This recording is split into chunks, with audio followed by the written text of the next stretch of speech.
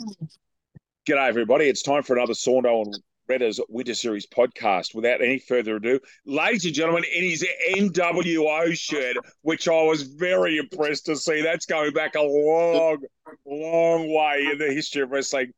Please welcome the great man, Dan Saunders. Hello, Saundo. G'day, Redders, mate. NWO for life. I'm surprised you knew what that was. I had no idea you were a bit of a wrestling tragic from back in the day. Watched a lot of wrestling in my time. Not Another so much you do it now, but yeah, another one right there. We've got some really special guests from the Walls End Cricket Club tonight, everybody, and I do mean special. It's great to catch up with these guys. In no particular order, first of all, Jack Bailey, it's an extremely warm welcome. Thank you so much for joining us. Thank you very much, David and Dan, and the other guests that you'll be introduced in a second. It's a privilege to join you guys, and looking forward to the next 45 minutes or whatever. And next on our welcoming mat, Jason Bunt. Great to have you on board. Thank you so much for joining us. Thank you, gentlemen. Thanks, Redders. Thanks for the invite as well. And thank you also to Dan Golden Tonsils Saunders. Love listening to you, mate, on the radio. And, mate, magnificent. Absolutely love it. Thanks for the invite.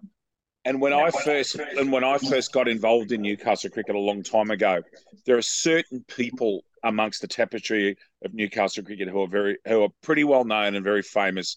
And this next guest he's famous for a very good reason. He's been an extraordinary servant to both Newcastle cricket and the Walls End Cricket Club. He actually introduces himself. Jack Brown, it is a privilege to have you with us. Welcome, dear sir. Thanks very much, David. Mate, it's a pleasure to be here. This is all new to me, by the way. I've done this before. Pleasure to be here, mate. Thanks, mate. Well, next thing, Jack, we might be getting you live scoring after this if this all works. But that's another matter. I'm only joking, Jack. Settle down. I'm only joking, Jack. Settle down, guys. It's an extremely warm welcome to you all. And I suppose if I could open up to all of you, it's a pretty special time in the history of the Walls End Cricket Club because Walls End are the reigning NDCA first grade champions after a completely amazing grand final against Bob Stockton at the end of March. The joy on the players and the officials' faces when hands were shaken after a very long, tough. That's the thing I'm proudest about is that our blokes made Walls End earn every single run. But just the joy on the faces, it was hard for me to see because I'm a Stockton person, but you also have got to observe the absolute joy for a club that's been had some tough times, probably had a premiership taken away from them with COVID, and then come back a couple of years later and do it. Guys, talk to us about the feelings of Walls End winning a first grade flag. What was it like for you? Oh, it's simply magnificent, Dave. I mean, something that doesn't come around that often. It's been 8 years or something, 7 seasons since we were there, mate. It's simply magnificent. Quite different 2 days of cricket. That hasn't happened that often. Very rare for those stats to take place over both days. And I was in the company of a lovely lady from Purdue Club in Diane, Dave. She handled us both scoring in the book and online magnificently. Lovely couple of days all around, up in the box and on the ground. Magnificent. Excellent. Jason, it was. Jason, your thoughts? Yeah, well, it was a fantastic final. Managed to get out there and have a bit of look on the Sunday because it was riveting on that first day. Where I remember a final that I played in '96, '97, I think it was, and Waratah. I think they only got about 120 odd. We got rolled for 88. So it was like similar with this last year that had just gone. And when you think you get 70, generally you think, geez, it's going to be a hard going here. The track looked fine. And then all of a sudden, at the end of the day, we're looking at it going, we're in front. Is this really happening? And then it was just game on. So that second day, it had everything because Walls End had to bat it out, and it was probably the unlikely heroes when you think about it. But like the Nathan Sneddons and like Pagey, those guys, the lower order just. That was just like the Great Wall. Great Wall just couldn't get through. So, but as you say, Redders, Stockton never gave up. Always just a gritty side. Won it. I think it was the year before as well. So knew what it took. And it was. I'll tell you what, it was entertaining for the fans. They went to watch. Walls End was 6 to 77 on day 2. losing by 17 runs after the first innings. And to go from 6 to 77 to have a lead of 200 at the end of the game was, who would have thought that? Yeah. I don't think I've seen anything as extraordinary as day one. Day one was extraordinary. And then the pitch flattened out. And it was just, that's exactly what happened, is that first day, I thought Callum Gabriel and Jacob Page bowled at the wall. If you look at their figures, they were superb. They bowled the right channels. And I might add that Adrian Chad was also superb over both innings as well. But the critical part of, if you go back to that final before I go to Jack Bailey, there are 171 overs bowled in that grand final. Wallsend faced 151 of them. That is an amazing. That will never happen again. I'm telling you, that's just it's an anomaly. Jack, you wear a very important hat on it and looking after our fixtures at the moment. But it was a pretty special grand final. I know you were up there for a long period of time watching. It was an amazing game. And describe your feelings for us. Dave. If I put my Jack Bailey. Sorry, Jack. Yeah, if I put my Wall's End hat on, please do. It was a fascinating game of cricket. That the ebbs and flows on day one, and then on day two, you sort of think to yourself, well, what's going to happen here. But just the way the Wall's End lower order, as you said, just toughed it out or fought it out, and even then, so you think to yourself, gee whiz, what could these guys do? The belief that they'll get out of this in the ensuing years, and then you sort of think, well, why? Just the emotions. Why don't more teams win back to back? And that was the main one. That obviously the joy, and I think Peter Hanna set a record for the the most laps walked around number 2 sports ground on the 2 days. And I actually got to meet Peter at the ground. What a lovely bloke he is. Yeah, he's a great bloke, and he's done such a good job since getting back in the big chair at Wall's End. And it was a fascinating day of cricket. Watching it up there, spending most of that time with you, David, and Aaron and Paul Marjoribanks. It was fascinating couple of days cricket. Yeah, there's an interesting quadrilla. Dan Saunders, long term. You've spoken many times on our podcast and off air about your association with the club. It was a pretty special grand final at the end of an amazing season that ebbed and flowed a lot, and it came down after a thumping win in the semi-final over Newcastle City, and then we got to a grand final that was played in completely different weather, and the whole thing changed on Friday when there was some rain around, whereas the previous weekend it was hot as buggery. God, it was hot at Newcastle number 1, and I know it would have been hot at George Foley, except the game wasn't being played on the Sunday, was it? They'd already done and dusted. Saundo, over to you to give some observations, please. Yeah, no, I mean, I've always had a soft spot for Wallsend. I played all my juniors out there at Wallsend. We used to train in the nets down there at George Farley, under 13s, 14s. Often we'd have to finish up training for the Wallsend. I think it was a 10 or 15 over comp would be on midweek, and growing up with guys like Greg Geese, obviously, is just you think Wallsend District Cricket, that's the first name that comes to most people's minds.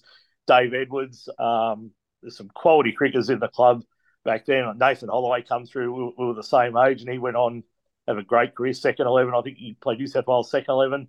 And of course, my career after leaving there when I was 18 was basically city and suburban, apart from a couple of years that I had at the turn of the century with Stockton. So that grand final, you don't like to sit on the fence, but it was very easy for me to sit on the fence because it didn't bother me who won, and I didn't want either team to lose.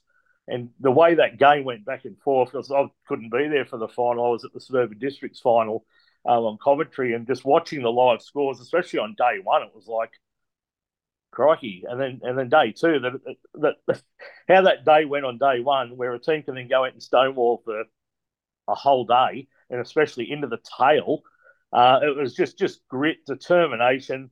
I think it was Jack before said, how hard it is for teams to go back to back. It's proven it's just so hard to win one competition, let alone to go back to back. And it's never the best players, it's the best team, but the team is made up of individuals who can just have a stellar performance And guys like Lachlan Page, Jacob Page, Nathan Steddon, that may be the best games of their career, and they serve a lot more time in the game, but they'll be able to look back on that. And again, it was great for Wallsend to win that comp after being cost that premiership during COVID. Yeah, exactly. I think that's a very fair statement, given how dominant Wallsend were at going into that final series. Remember, it was only right at the end that we got knocked out of playing cricket, sadly, but that's a once in a generation thing. Guys, can I ask you a question? Just going off this change of topic. What's the history with the naming of the main ground at Wallsend? I know people that tells me, these are not Wallsend people, that the ground used to be called, or is known as Wallsend number 1. Has it always actually been George Farley Oval? And I genuinely don't know that answer. No, it hasn't been. It's only been in the last 6, 7, 8 years. It's become George Farley. As far as I'm concerned, it's still Wallsend Oval. Okay, so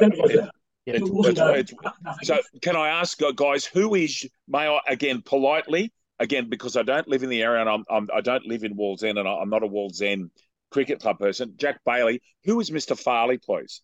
Yeah, so George Farley, actually, interestingly enough, my early years, I had a few years of playing junior soccer at Wallsend, and George Farley was my coach. So George was a long and distinguished official coach of the Wallsend soccer community. So that's hence the name to George Farley Oval. Thank you. I really appreciate that. Yeah. Now, guys, what's going back into your younger years and so forth? What are your memories of growing up in the club and being developed as cricketers, and what the club's actually like? Give us an idea about what the fabric of the club's like, because I go to Wallsend and there's a lot of people who are very friendly towards me, to be quite honest. There's a lot of people and to other people. It seems like a good bunch of people who get together and play cricket, and some of them happen to be pretty handy cricketers, but there seems to be a good bunch of people. Talk to us about the culture and the fabric of the club going back and even now. Please, guys, anyone come in and say what you like. Our listeners are fascinated to hear what you've got to say.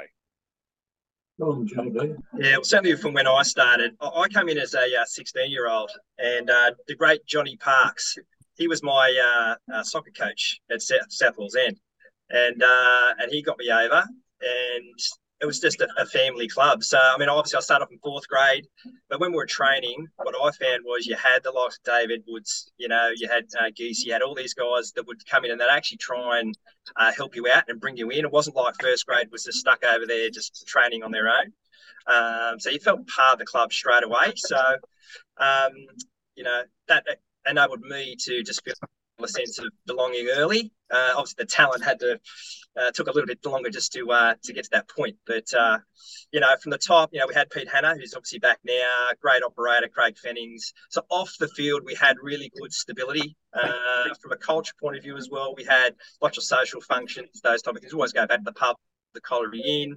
After training, we do extra sessions as well. We do a Wednesday session, just fielding. Things like that. So the 1st graders would allow us in there as well. It just, once I got there, I didn't want to leave, basically. And that's really what helped me continue just to play, season after season, and just wanted to further my career from that point of view. So, just great people on and off the field, really helped me, and, glad that obviously the place is going well at the moment too. Well, Dave, just the camaraderie back in those early days, but we're only young kids in there where we were, but the camaraderie in the club was absolutely magnificent back in those early days. We were 17 and 18-year-olds, and we were very strong back in the 60s. We had a top 1st grade side, likely club cricket. Jack Moroney was a former Test cricketer. Johnny McCosker, the well-known Newcastle man who came from IXR. Barry Barrett, Johnny Onslow. There's some class names back in those early days. And back then we were supported by the Wallsend Soccer Club, one of the great cricket clubs in the town back then. We had our practice days, Tuesday, Thursday, then we adjourned to the soccer club. And back in the days before the breathalyzer come into existence, so it was a lot more fun back in those early days, as you went into the club till about 8 o'clock at night. But the camaraderie, as I said a moment ago, the camaraderie was in all grades, right throughout the club, from first grade down to the juniors.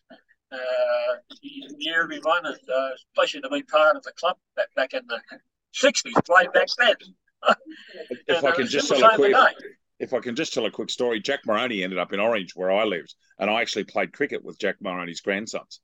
And Jack Moroney he was a test cricketer and should have played more test cricket. He was an absolutely superb batsman, Jack Moroney. He could seriously pay. So, yeah, no, I didn't realise Mr. Moroney had played at Wallsend. Jack Bailey, talk us through what it was like for you coming through the system. Yeah, pretty similar to what all the other guys said. I was probably pretty lucky too. When I come through, there was a lot of blokes about, within, I don't know, 2-3 years of my age. And so we just had a great camaraderie. It's probably similar to your club, David, like particularly, 40 years ago or 45 years ago when I started down there, Wallsend was a pretty small town. Like I said, probably similar to the Stockton community, and just a really good, really good place to play. I remember in the juniors being invited. Kerry Thompson invited the junior team down to train on the turf wickets one Wednesday afternoon, and from that time on, I think I was just hooked on the place. Interestingly enough, David, probably my first involvement in any sort of, I'll call it, pseudo-official capacity was when I went to high school. I met up with a guy that was a Stocktonite, and we played cricket, and then we played rugby through the winter, and his dad used to come and pick us up to run us to sport. And I remember the 77-78 final. Peter Parr came up to me one day and said, they'd like us to do the scoreboard for the final. So, as I said, that was probably one of my first involvements in any sort of capacity, was the old scoreboard at the number one sports ground in the 77-78 final. And what a cracker that was too. I mean, Stockton won that pretty easily, but it was it was another terrific match. Yeah, I would love to have seen more cricket at number one, and I think it's something that all of us that have got though I won't put myself in this because I've only been there 10 years, which isn't very long. But I think a lot of people would like to go back to the halcyon days of when top level cricket was played at number one. Well, certainly on field now, they've got a first class facility. When you have people from other zones come and say that it's better surface than the Sydney Cricket Ground, you could see what the council's done. It took them a long time and a lot of money. They've got it right, and hopefully that can continue. That old scoreboard's got a lot of memories for a lot of people, I know. Yeah. But the time's come that, unfortunately, if we're going to move forward to get a cracking electronic scoreboard, these things happen. They also take money. And but I will say that on-field surface is magnificent. It is just superb, which it should be. It actually should be, and it's going to bring people from other places to come back and play cricket in Newcastle all around, which I think is important. Dave, the outfield, the number one for that final was that quick. Never seen an outfield so quick as number one was for those 2 days. It's the only place in New South Wales that's a proper ground that's faster than it are the grounds at the Tuggerah complex on the Central Coast. They've been built that way, and the dimensions of the grounds are a little bit smaller, but it's actually slightly quicker than number one. Number one is astonishingly quick at the moment. If you go and look at some of the shots played in that Newcastle Central Coast final in late November, which was the best games of cricket any of us have ever seen, the guys were basically making defensive pushes and they went for 4. Dan and I commentated some Dennis Broad Cup finals earlier in the year, and it's so fast. And remember, Jack, we'd actually had rain on the Friday and it was still lightning. So, it's the on-field, that is now an absolute first-class facility. And if you notice the grass for number one was cut that fine. Couldn't have been cut any finer. And it's deliberately cut to be a fast cricket outfield, as are the grounds at Tuggerah. Okay, so they've gone and for research. In our part of the world, you've got a climate where the cooch can survive. If you go further south or up into the high country, you've got to change the grass. As an example, guys, at Newcastle National Sports Centre, they have always changed the grass at a particular time of year, which is why the Jets go and have a bit of a road source while they change the grass over. And if you look at that ground on Sunday, and by the way, how good was it to see the stadium packed out for rugby league again? I mean, that's fantastic. But that surface is in magnificent condition. And Newcastle can put on good facilities when it wants to, but that's a cauldron, that joint. That is just an amazing place. And people from outside Newcastle don't understand. I tell them, get there. When there's a crowd at Newcastle, it's a fabulous place to be. It really is. We just need the facilities, Dave, outside the ground to be upgraded. Absolutely. And that's all. That's all you can say. Yes, that is exactly right. And hopefully that will come. I think it's beyond the reality. This is just a personal opinion. I don't think it's realistic to expect that we could get a Big Bash franchise. I don't think that's possible. I genuinely don't, unless they go and do it up and we get a facility as good as the facility in the Gold Coast or at Geelong or at some of these other places that have got. And the key to those grounds is they've got AFL money in them.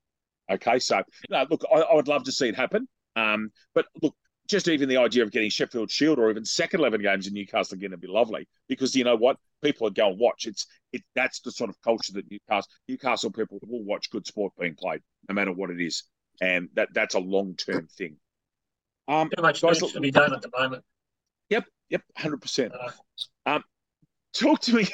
The only ground I've been bushfired out of cricket, but the only ground I've ever had a heat out at cricket is standing next to Jack Brown in a grade game at George Farley Oval when it was about 46 degrees. Isn't it a fascinating place in that you can be at Stockton in 33 degrees with a sea breeze, and 20 minutes away you can be in over 40s. It's fascinating. And I think for people outside Newcastle, it has got its own little microclimate there at Wallsend Oval, hasn't it, guys? And we had two of those heat wave days within a month in December and January. I think Charlestown was the other team. 43-degree days. That's right. But it's very interesting in that it gets so hot. It and JR Ron Hill have got a reputation of being the hottest two places for cricket. I'm sure you've all got experiences of being there before we had heat outs, of it being absurdly hot for cricket. Is that a fair statement, Jason and Jack Bailey? And Dan? Yeah, I'd agree with that 100%. Because you just stand in that little funnel, just where the ground is, and then it's protected by, it's like a hill at one point when you're heading towards like Lambton Way. And then it would always be the case of, you knew there was going to be rain if it come across, sort of from Lake Road down towards Cardiff and down. You just knew, right, well, we're going to be off here. But when it got to the heat, especially from my point of view, being a keeper, I probably sweated threefold. So I had to try and keep myself hydrated as much as possible. That was always a challenge for me. But, when it got hot, it got hot. But I love playing at Lynn Oval. I mean, the ground over there was fantastic. First of all, I'll say the crowd. The people from the bowling club, there was a couple of cracking statements I heard a couple of times. I think one was with Steve Story, Queensland one day, Wallsend the next. Off the Larrabee ads. Things like that. So, and they love to drink and things like that. So, I mean, it was always entertaining when you went out to bat. They'd always greet you, especially with the beer right up to your face. So those type of things I thought was, it was a good laugh. They having a bit of fun. I'd always raise the bat when I always wanted to just get one run. That was always the main thing for me. But, it was when you got to Lynn Oval, when the breeze hit, it was later in the day, it was just absolute pure relief. And then sometimes you go to George Farley Oval and there's some interesting characters sitting over near the creek on regular occasions. And I'm not being rude, I'm just saying, and someone will come down on a motor trail bike and there's some kid on a pee-wee motorbike. But certainly that creek attracts some, let's call it, interesting locals, does it not, gentlemen? Is that a fair statement? Well, the thing was with me when I was keeping, obviously I was trying to focus on the ball, but the thing was you had John Parks was always running up and down the stairs on one side. You had the Wallsend Mafia that were drinking cases of VB at another end, I think. And then we had a guy that he actually got out of jail and he actually slept. We actually had behind the training nets, there was just like a bit of a trench there, and he would virtually sleep there. He'd come out, and when we were playing sides, he was obviously always supporting Wolves End. So when they were going out to bat, the opposition, he was hurling abuse at them. And we thought, we don't need a sledge. We might as well just play the game. And yeah, he we had the tats, the Popeye tats, and, just an unmade bed, basically. And I thought to myself, well, that's our 12th man right there. I thought Dan Saunders in under-21s was our best 12th man, 100%, and also Dean Frith, but also when they played with champions. But this guy was our 12th man half the time. And Dave, in relation to upgrades of grounds, Dave, Wolves End also is long overdue for an upgrade. I'll just throw that in. Very fair statement. The problem that I see is that it's right next to a creek, and you'd have to make a special building. You basically have to build a ground up on piers and stilts and have a second level up. That was my next question, Jack. Thank you for that.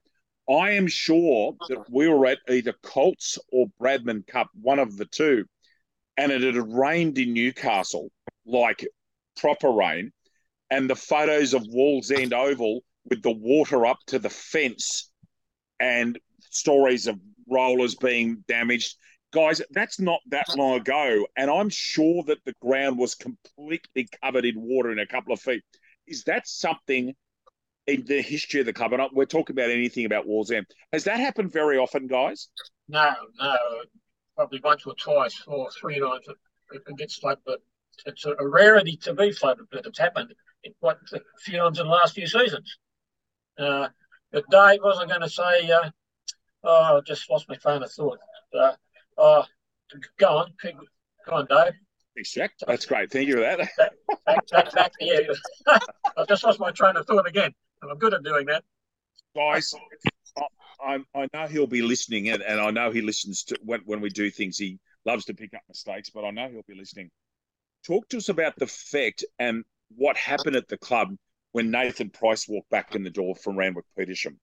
I don't want to spend too long on one player, but I know Nathan Price, and I have a lot of time, and I have cherished every moment I've spent with him at representative cricket and just listening to him, even playing against him with the Newcastle Steel against Randwick.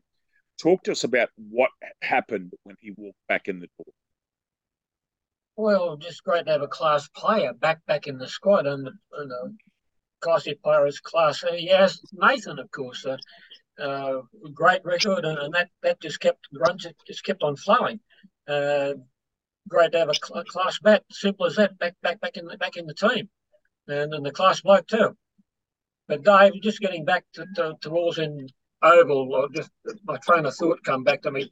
Dave, it's going to be interesting to see what the draw is for the upcoming Australian Country Championships, where they allocate a ground to Wolves End Oval. That's going to be interesting. I remember the last time the Australian Country Championships were played in Newcastle, Wolves End did have a game. South Australia played the Northern Territory, and from what I gathered at the time, all they were interested in was the condition of the ground, nothing else. Yes, I might know a little bit about that, Jack. So I'll say nothing on a podcast. I have seen a draft draw, and I'll leave it at that. I've seen a draft. So Wolves End always out then. No, that's not what I'm saying. I've just seen a draft draw. I'm not going to say anything else. I'm not going to get myself in trouble, because there's a lot of grounds being used because there's a lot of games. You remember, you've got men's and women's cricket being played at the same time. And while I've got it, is fabulous to have the championships back home. It is great. Some of the other places that we've been to, the wickets are up and down or whatever, the facilities. And the thing is, people will come to Newcastle because it's such a great place. And you get people from the actual proper bush all around Australia who'll come to Newcastle and really enjoy our facilities, our wickets, the climate, the way the place is. There's lots of things to do out of cricket. So many restaurants and places to be. And I think it's going to be a wonderful advertisement for Newcastle cricket. And when it'll be lovely and hot and warm, and I'm looking forward to it. And interestingly, the rest day will be a day that Newcastle cricket's played, Mr. Fixtures. I think that's wonderful. On the 6th of January, that's the rest day. But we'll getting off topic a little bit, but it is our podcast. We can talk whatever we like. My thoughts are that Nathan Price gives a lot of people confidence. And I think that also some other very important recruits to the club. Jacob Montgomery's not a recruit. Jacob Montgomery's been a very good cricketer. And if my memory serves me correctly, he's won an under-21s Newcastle Championship, at least one, but he won it alongside Jason Sanger and Cameron Roxby and guys like that when that particular 21 side was superb. Callum Gabriel's been a really important pickup for Wallsend. So have the Pages. There's a whole stack of them. The development of Matt Lynch and there's all these other people, I think, that have really made a big difference, and they've taken that. And if you look at the grand final, Nathan would be the first to admit that he didn't have a great grand final himself, and others went and did the job. And that's the thing that makes that such a meritorious win, is that everybody chipped in and did a great job. Yep. And I think that's really important. Jack Bailey. Just going to say, and Dan McGovern coming back at Christmas was. Oh, sorry, and that was rude of me. I've seen Dan McGovern. Not at all. McGovern coming back also gives stability and confidence. I should have said Dan, because he's a great bloke. He's a lovely lad, Dan McGovern. He really is. Yeah, he is. Yep. Yeah. So now that was massive as well, and just as you said, that stability at the top of the order. So. And when you consider that Wallsend have done that without a strike spinner. Most other teams in the especially in the top level, West have got Aaron Bills, Stockton's got a couple of spinners, Merriweather's got a couple of spinners, and all these other clubs have got on. Wallsend did it basically with a seam up attack that did an excellent job for the entire season. And I mean, let's face it, George Farley Oval, the wicket is conducive to seam bowling, and then all of a sudden it'll flatten out in the afternoon, and it's an absolute belter, and it's not a big ground either. That's one of the things. Saundo, I've been gibbering for a while. Did you want to get involved here, mate? I'm sorry. I said that I indicated that you get involved, but I'll be sitting there fascinated asking the lads questions. I'm just enjoying the banter, and again, it's a trip down memory lane for me. Again, as all things Tigers.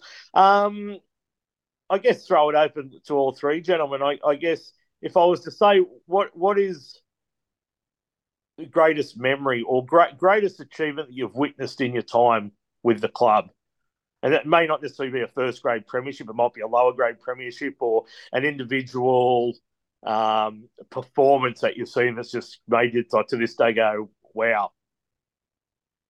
Well, finals, of course. There's been a few highlights. Someone mentioned the 15 over series. I forget who it was now. Back in the 70s to the 90s, that was a fabulous competition because everyone in Newcastle approved of it. And we had teams from Thornton, a couple of teams from Maitland participated. Thornton won it, I think, twice. But everyone in the town was right behind it. So very well supported by the players, and it was the association was all behind it. Ratified by the NDCA, and it went for 15 seasons. And then there was, of course, the magic day at the SCG back in 06. And, of course, not just first grade finals, but a few years ago, Wallsend won the second grade final, which I scored for. And that was another magnificent game of cricket. But games flow both ways. There's been a lot of highlights. The list is endless. Simple as that. The lower grades have won finals. There's been centuries scored in the final. Greg Goose scored a century in a final, I do believe. I could be wrong there, but mate, one just has to be at the ground to witness what goes on from the toss of the coin till stumps. If you're not there, you miss out on seeing all the highlights. So you just have to be at the ground to witness all the magical moments. From 11 o'clock till 6, so each playing day. Yeah. Well, for me, I would say like just winning with your mates. You know, the mates that I grew up with, you know, like Nate Holloway, David Sellett, you know, Kieran O'Toole, all those type of guys, you know, we come through the system. And that's, you know, when you do win it like that, it's just extra special. But one innings actually would have loved to have seen, spewing. I was good enough at the time. I wasn't in first grade, but Greg Goose's 271. I think that was at Lynn Over. And all I heard was he was just pushing them just before, virtually just blocking them. They were going all the way to the fence. And I was just thinking, how could it beat it at 271? I couldn't even get 50 at the time when I started the club. So, but then for me, like a big highlight, yeah, you know, we've got all the finals, whatever else, you know, they were won, but just having the best seat in the house at the other end of the wicket, watching Greg Geese play and the Steve stories. Like all those guys, I'm sitting there, just as a little kid, just going, seriously, am I actually here? Am I dreaming? And they just made you rise another level because you want to aspire to be as good as them. But those type of guys just just being there, keeping best view on the house, seen streakers go across grounds and whatever else, and when you're copping bounces at Charlestown Oval, Anthony Stewart coming in 100 mile an hour, trying to knock your head off, and I'm just smiling and I hate your guts and you're hanging in there, all those things I look at, but you take that forever. You know what I mean? So, but talking of that final, not the final game at Lynn Oval, which Jason just mentioned, what was to be remembered about that, Greg was last man out, and there's still 11 overs remaining. And when Greg went in, we were 2 for practically nothing when Greg went in, and finished up with that high score, 11 overs remaining in the game. And Mick Wall, I think, was up the other end. But Lynn Oval, another great place for cricket in the town. Beautiful scenery at Lynn Oval. Very diplomatic of you, Jack. I'm not going near that with a 10-foot ball. Trust me, I'm not going near that one. Jack Brown, you devil. That scenery's still there. Jack, give up, please. I'll get sacked. Saundo will sack me. And now tell me, how many of you were there? You hear stories occasionally in first-class cricket, guys, of hat-tricks and very rarely 4 in 4. Alfred Hooker's done it. Soul took 5 and 6 in England. But last year, Malinga's done it. But there's a Wall's End player who, and I know Jack Brown's about to confirm what I'm saying is true, there's a Wall's End player who had a lot of talent who took 5 in 5 balls. Did you know that, Dan Saunders? I did not. Jack Brown will be able to confirm it. Jack, am I correct in saying that Brett Jackson did exactly that for Wall's End? Over at Passmore Oval, it was, in fact, Dave. And wow. For 5 in 5. And the last 2 wickets were both LBs, and they're given out by one of the umpires who very rarely gives an LB, but he gave 2 in a row. The big fella. Kim Norris. Kim Norris gave 2 in a row, and he very rarely gives one. He gave one. He didn't. He doesn't give many. When he gives them out. Now, Jack, was that an under-21s game? Under 21s at Passmore Oval, yes. And I think Nathan scored 100 in the same game. So there you go, guys. A little bit of history. Brett Jackson, who was a serious talent. My goodness me, he could play. 5 in 5, Saundo. So and the reason I found that out is I kept in touch with a couple of guys after Wall's End won the SCG Cup because we got to know some of the guys up there in Dubbo, and I eventually heard that Jacko had taken 5 in 5. It's amazing. Amazing effort, and that's a Jack. Did you score that game? I did. And that was my first club hat-trick, and the last one by Pat McGann was only my second for the club, second hat-trick. Oh, don't start there. Well, let me say this. There's another addition to the club that's made an enormous difference. Pat McGann, despite the fact that Paul Bugger's been injured a bit, has become the best fast bowler in New South Wales country. And I don't say that lightly. And remember, I see them all. But he has become his performance in Tamworth earlier this year, and alongside when you consider that Pat McGann and Josh Bennett both played for Newcastle, both played for country, but Pat McGann is, despite being an absolute scallywag and a very cheeky man, he is a superb bowler and an elite athlete. Like played Australian rules first grade, elite hockey player. But there's another I've forgotten, Patrick. So I do apologise, Paddy. But if you consider that they've got Pat McGann and Cal Gabriel backed up by Jacob Page, it's a pretty compelling first-grade attack. And McGann can bowl in any conditions. He can come around with an old ball, bowl left arm around the wicket and move around. He's a superb cricketer. He really is.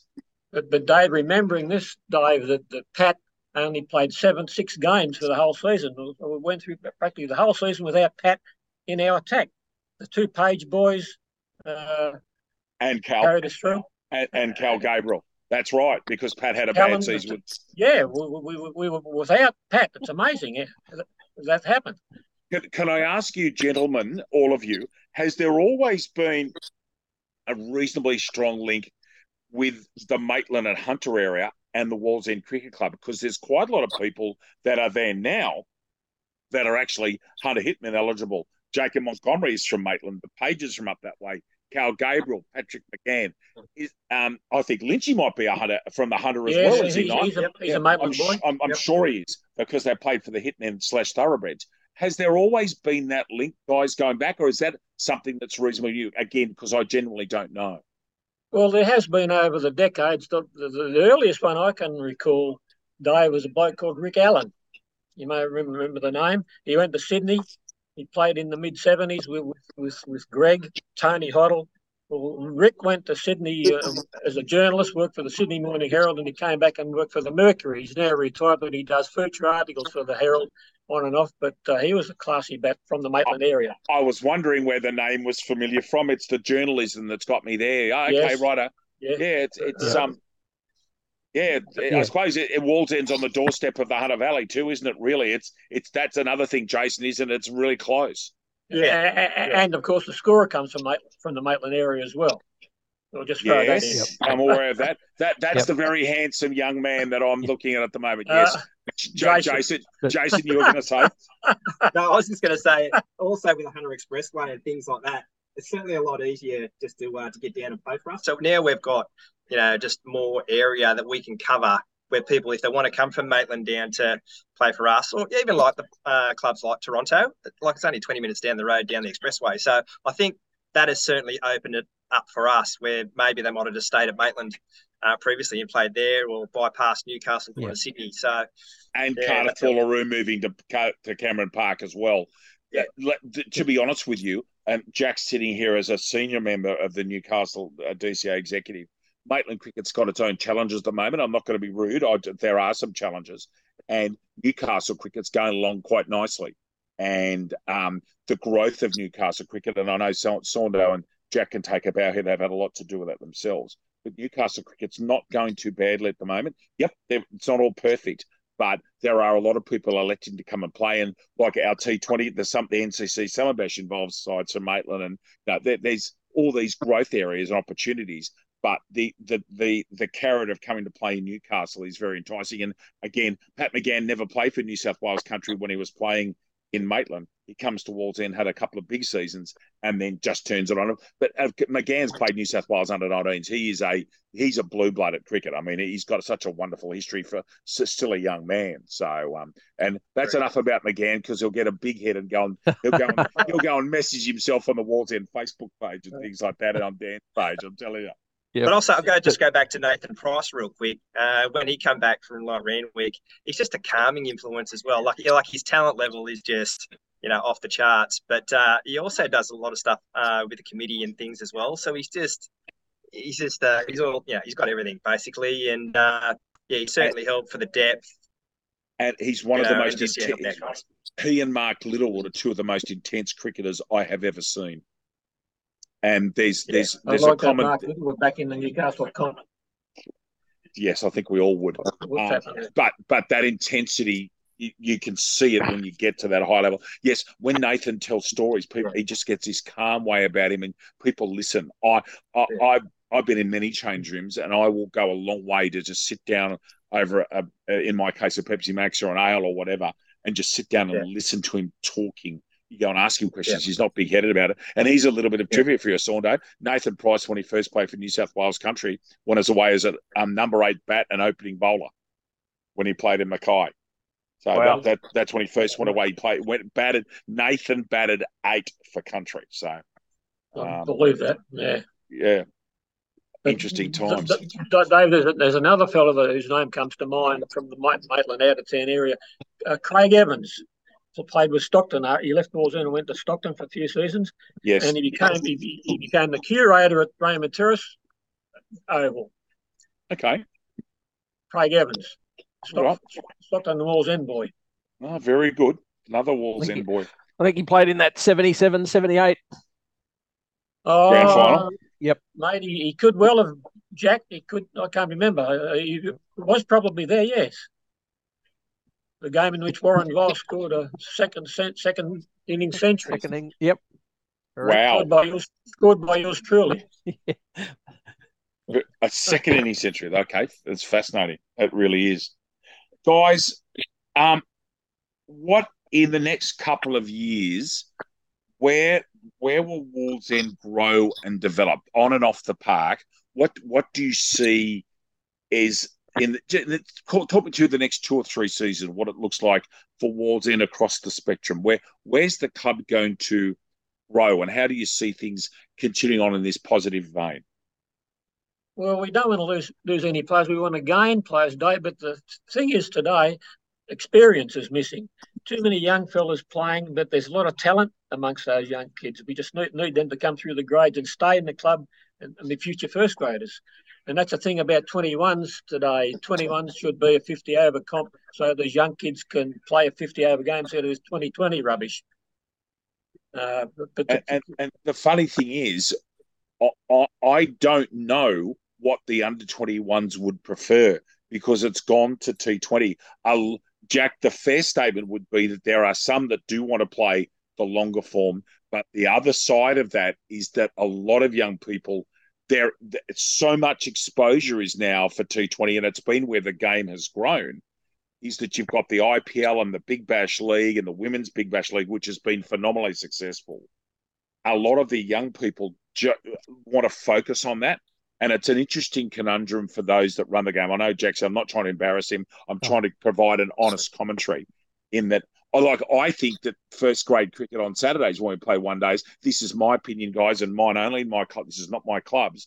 I think it should be 50-over cricket like it was when I came to Newcastle. And the reason I say that is that when you go and play representative cricket, it's all 50-over cricket. The only time you play 40-over cricket is if you get a washout or a rain-affected games. Now, that doesn't suit everybody. You go around and speak to some of the older cricketers around town who've got young families or that work a second job. They don't want to play 50-over cricket. They would much rather start at 12 as we do. So there's that fine balance. But Jack's point is most important is that there is still a market for it. But there is also T20 is where you get people playing the game who may not otherwise play the game. And that's how we've grown our women's cricket in Newcastle. Credit to the team, Jack Bailey and the team, for doing that, because we've now got hundreds and hundreds of people playing cricket in Newcastle that never played cricket before. And that's a good thing because our grounds get used and we get more and more talented female athletes playing cricket. Dan and I, didn't we, a couple of weeks ago, interviewed a couple of New South Wales country cricketers, female cricketers who came on, Kirsten and EJ, and it was great to talk to them, wasn't it, mate? Oh, it's fantastic. You'll probably be still talking cricket with them. It was really informative and plenty to cover. Jack Bailey. That was fascinating. On the fixturing or the No, Jack, I'd like to hear your opinions. I love listening to you talk about things. I thought Jack Brown made an interesting point. I've tried to provide my opinion on it. Yeah, sure. This is a 5-way go, and I'm just fascinated to think what you'll think because I know what Jack thinks because Jack's consistent. Jack will say the same thing all the time, and he hasn't changed. Jack Bailey, where are you at with it, my friend? Oh, look, I come up playing, under 23s, which was back in the day. It was 55 overs, as was, first and second grade one-day cricket. But now it's so many kids actually get their opportunity and their pathway into first-class cricket is via 2020 cricket. So, well, David Warner did. Yeah, that's it. So, and I, I respect both sides of the argument, for want of a better word, but so the under 21 kids, it's a good opportunity for them to play to play 2020 cricket before they, realistically it's under 21s or it's summer bash. So it's I see it as a good opportunity for the kids to be exposed to 2020 cricket. Certainly butt heads with a lot of people with that opinion. So, and I respect. As well as that, Jack, for the future of first grade in this town, we need those young kids to be exposed to 40 or 50 over cricket to get them used to playing against fellow first graders to get for the future of first grade cricket. I mean, Newcastle is one of the only places in New South Wales outside Sydney where we play 90 overs a day, white clothing cricket, red ball cricket. which I still think is great. And the amount of results that 180 overs produces at times is that the twists and turns are extraordinary, as we've just seen in the last grand final. Saundo, am I right thinking you might have played in the 23s game against a certain Australian cricketer that was mentioned earlier on this evening? Did I hear you telling me a story that you might have played against him at Royal Cohiba? Yeah, but Bunny played in the same game. It was 23s. So I was 15, so it was 92, 93. And Anthony Stewart one end and Martin Trisley from the other. And for a 15-year-old playing, I was playing third grade at the time in 17s, 23, it was a big step up. I'd suggest they were probably short a couple and to get the call up, but it was, I wasn't as loose a character then as I am now. So I was a bit, I was quite intimidated. It was fast, and I actually got one off the thigh pad to the fence, and umpire give it 4, which I was pretty happy with. But then, first ball, Benny Warmer, my old mate throws up a nice full toss leggy, and I hit it straight down mid-wicket's throat, and was like, idiot, you're seen off. Not to know 4 years later this guy was playing for Australia. Yeah, at the other end, as I mentioned the other week, some of the most ferocious sledging I've copped in my life from Mr. Trisley. Absolutely. Yeah, I didn't know I slept with his missus. It was pretty vicious. You can't say that. You blokes have been very politically correct tonight. You're taking after Jack Brown and being politically correct. Jack Brown's a bad man. I'm telling you, it's a bad influence, guys. Gentlemen, very. Great memories for me again, and but I think back to those days and played 17s with Bunny and some 23s games, and not sure when Bunny was always just that grade ahead of me going up through the grade. So maybe very early I might have played a 4th grade game. I know my first year there, I think it was 91, 92, under the leadership of the great Don Tyson. Lieutenant Bradman, yes. We won a 4th grade comp. Actually, my first ever grade wicket was Dennis Broad. LBW at Islington Oval. He opened, and that was about the 79th or 77th over. He got about 35. If I may just quickly say, there's not many people in cricket that I genuinely look up to as not so much of a hero, but with some awe. Dennis Broad's one of a very few, at least Jack Brown's another. There's a couple other scorers, Kath Pink, Diana Rowan, Dan Proudman. I look up to him and I just go, wow. But Dennis Broad, he's at the top of the list. The amount of work that guy's done and the widespread respect. Now, I know we're not talking about other clubs, but you mentioned Dennis, and it's fitting that there's a competition named after him. I just love being with him. Honestly, scoring with him, whatever else, just listening to him talk, telling stories. He's just, I doubt very much whether people have done much more for cricket in Newcastle. There's one here tonight with us who's, the doyen of all of us. But Dennis Broad's in almost in a league of his own. He's just an amazing man. Made a huge contribution to Newcastle cricket, Dave, in more ways than one. I walked into Dennis's office in the bowling headquarters, and he had this huge table. You couldn't see the table because of paperwork all over his desk. And I've heard that story. I've heard that, yes. Oh, mate, he had a huge desk. Couldn't see the desk. It was covered with papers. Dennis was sitting behind. A huge contribution made by that man. And he's still involved with Ham Wicks on the committee over there. Great bloke. Loves a drink and loves a punt too. Doesn't mind a punt. You sit there and score with him. He's got the old school tranny radio. He's listening to the ABC, the races on the ABC or Sky. It's great. I don't actually like having a radio on normally when I'm scoring, but when Dennis is there, no, not a problem at all. If one of the older scorers is there, guys, I always knew tonight would be enjoyable, but it's actually surpassed even what I was anticipating. Just listening to the depth of the love for the club, the stories, the characters, the grounds, and so forth. Having you all on's been a real treat for Dan and myself. And I know I'm involved with another club, but this podcast is an opportunity for people to come and talk about their club. And I'm hopeful that when people hear it, they can feel what I have. It's the genuine love of the camaraderie and the friendship and the cricket and the stories and the people that make up a pretty old school traditional Newcastle cricket club. Saundo, before we go, did you want to say something? Did you want to say something on those? Oh, that's just the way I felt. I've enjoyed every second of it. Well, what time we're not into the third session yet.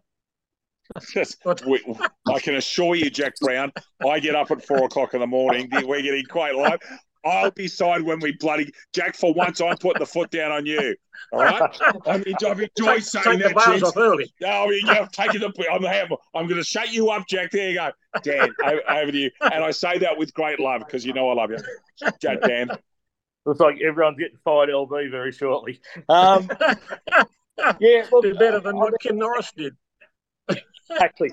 Yeah, look, we could talk all night and into the morning, and we still wouldn't scratch the surface of just some of the great stories. I mean, I could ask Bunny about grand final winning belly button rings, but I haven't had time to ask that story. So that's for the next time we look you on.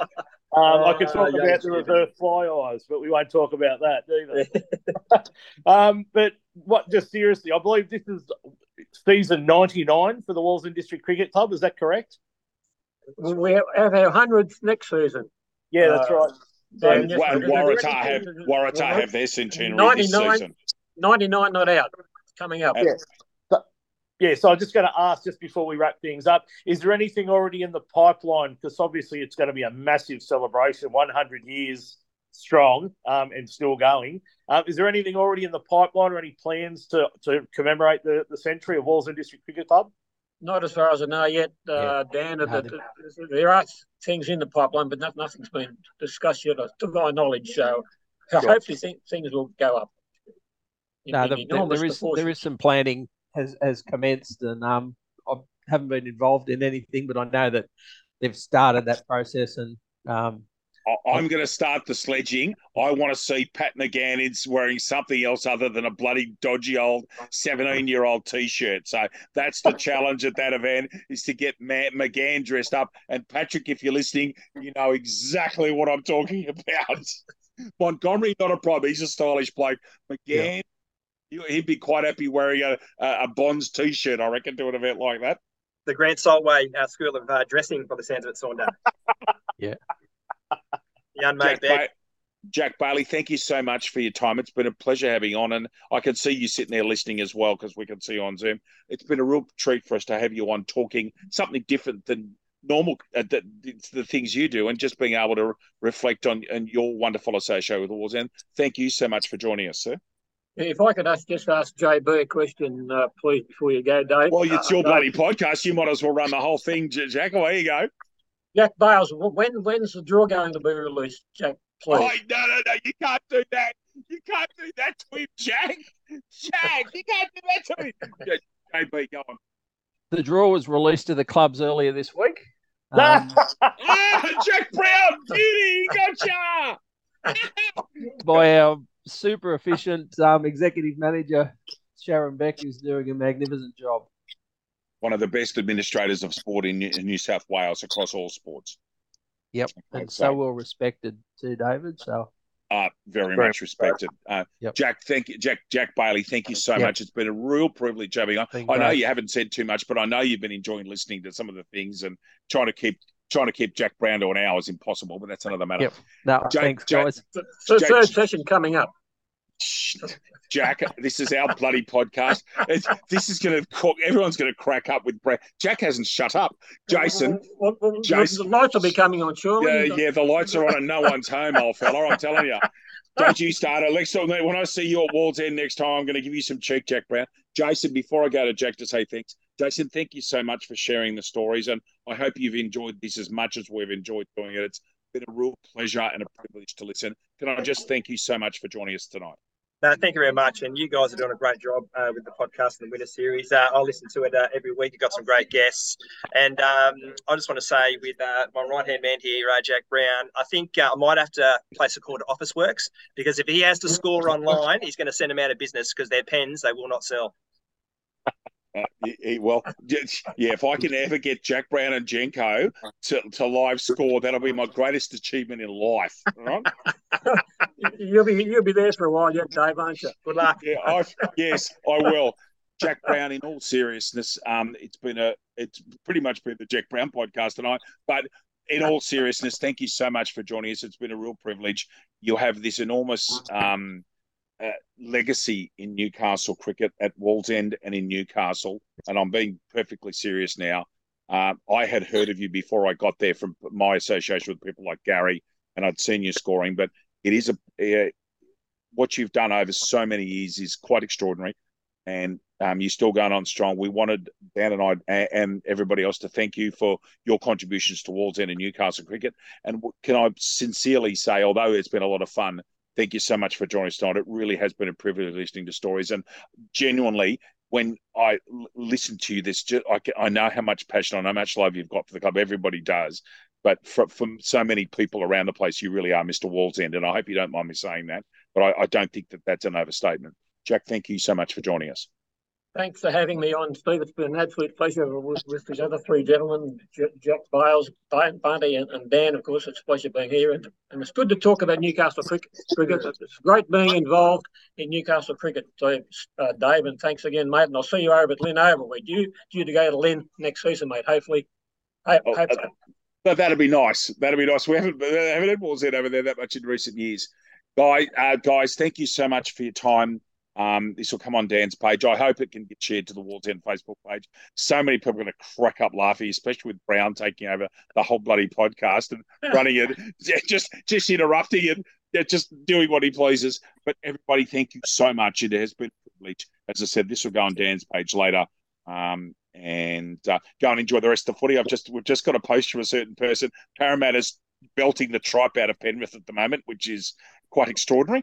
But I don't. It's 18-4 Parramatta right now as we speak. So see if that lasts, guys. Thank you so much. I just want to say thank you. It's been our privilege.